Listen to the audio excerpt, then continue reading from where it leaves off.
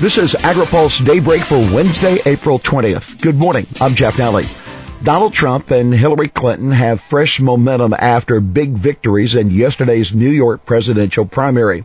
In his victory speech, Donald Trump attributed his win to trade-related job losses. He said, "Our jobs are being sucked out of our states. We're not going to let it happen anymore." According to exit polling, Trump voters don't necessarily share his hardline views on immigration. Half of them favor giving illegal immigrants a path to legal status. The next 5 primaries, including Pennsylvania, Maryland, and Connecticut, will take place next Tuesday. An energy vote and possible WOTUS debate ahead for the U.S. Senate. The Senate is set today to approve what would be the first major overhaul of federal energy policy since 2007. The bill includes incentives for renewable power as well as fossil fuels. The bill also would permanently reauthorize the Land and Water Conservation Fund and require a portion of it to be used to secure rights-of-way and easements that open up access to existing public lands. The Senate will next turn to its fiscal 17 spending bill for the Army Corps of Engineers. Senator John Hoeven, a Republican of North Dakota, wants to force a debate on the administration's WOTUS rule, but an aide said he hasn't yet been given assurance of a vote on his amendment. The House version of the bill already contains a rider to block the rule.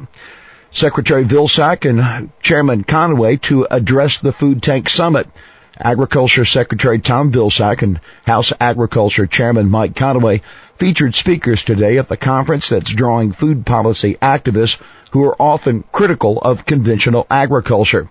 Vilsack, who speaks at the Food Tank Summit this morning, will tout the USDA's efforts to promote local and regional agriculture. According to USDA, the department has put more than $1 billion into 40,000 projects promoting local and regional foods. Conaway's message, according to an aide, is that honesty and clarity are needed in every part of the food system and that good public policy isn't a zero-sum game. There are different ways to achieve the same goal. Conaway's appearance demonstrates the importance he places on reaching beyond conventional agriculture interests to build support for farm policy. Food Tank founder Danielle Nimering argues, among other things, that industrial agriculture has produced diet-related diseases and environmental problems that aren't reflected in the cost of food. The House to advance a tariff bill important to pesticides. The House Ways and Means Committee today to move a new miscellaneous tariff bill, or an MTB, to cut duties on components imported by pesticide manufacturers and other industries. The MTB expired in 2012, despite strong support in the farming and pesticide industry. Julie Jessen, CEO of the Arizona-based pesticide company Gowan Company, LLC, said tariffs on pesticide components are often considerable.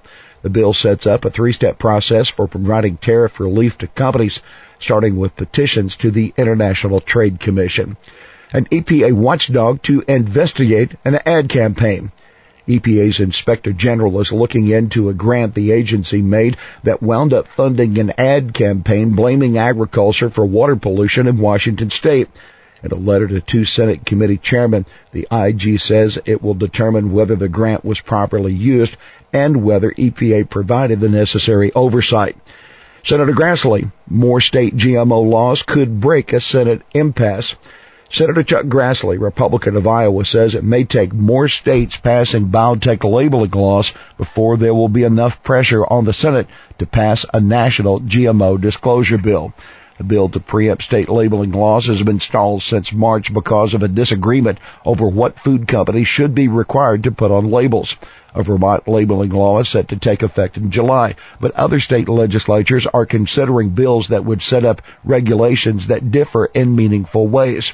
This may create an environment where all the anti-GMO people wake up to the fact that this is an impossible situation right now, so we do need a national law, according to the senator. Of course, if that happens, food companies are also going to be stepping up the pressure on the Senate to act. Pro-labeling activists have pledged that the state bills will be brought into alignment before they become law. Here's today's He Said It. We're one damn failure away from a major economic crisis in the heart of America. It's just been a bunch of tape and bubble gum keeping these water projects going. That's Representative Ron Kind, a Democrat of Wisconsin, on the deteriorating lock and dam system along the Mississippi River and the need to increase investment in repairs. That's Daybreak for this Wednesday, April 20th.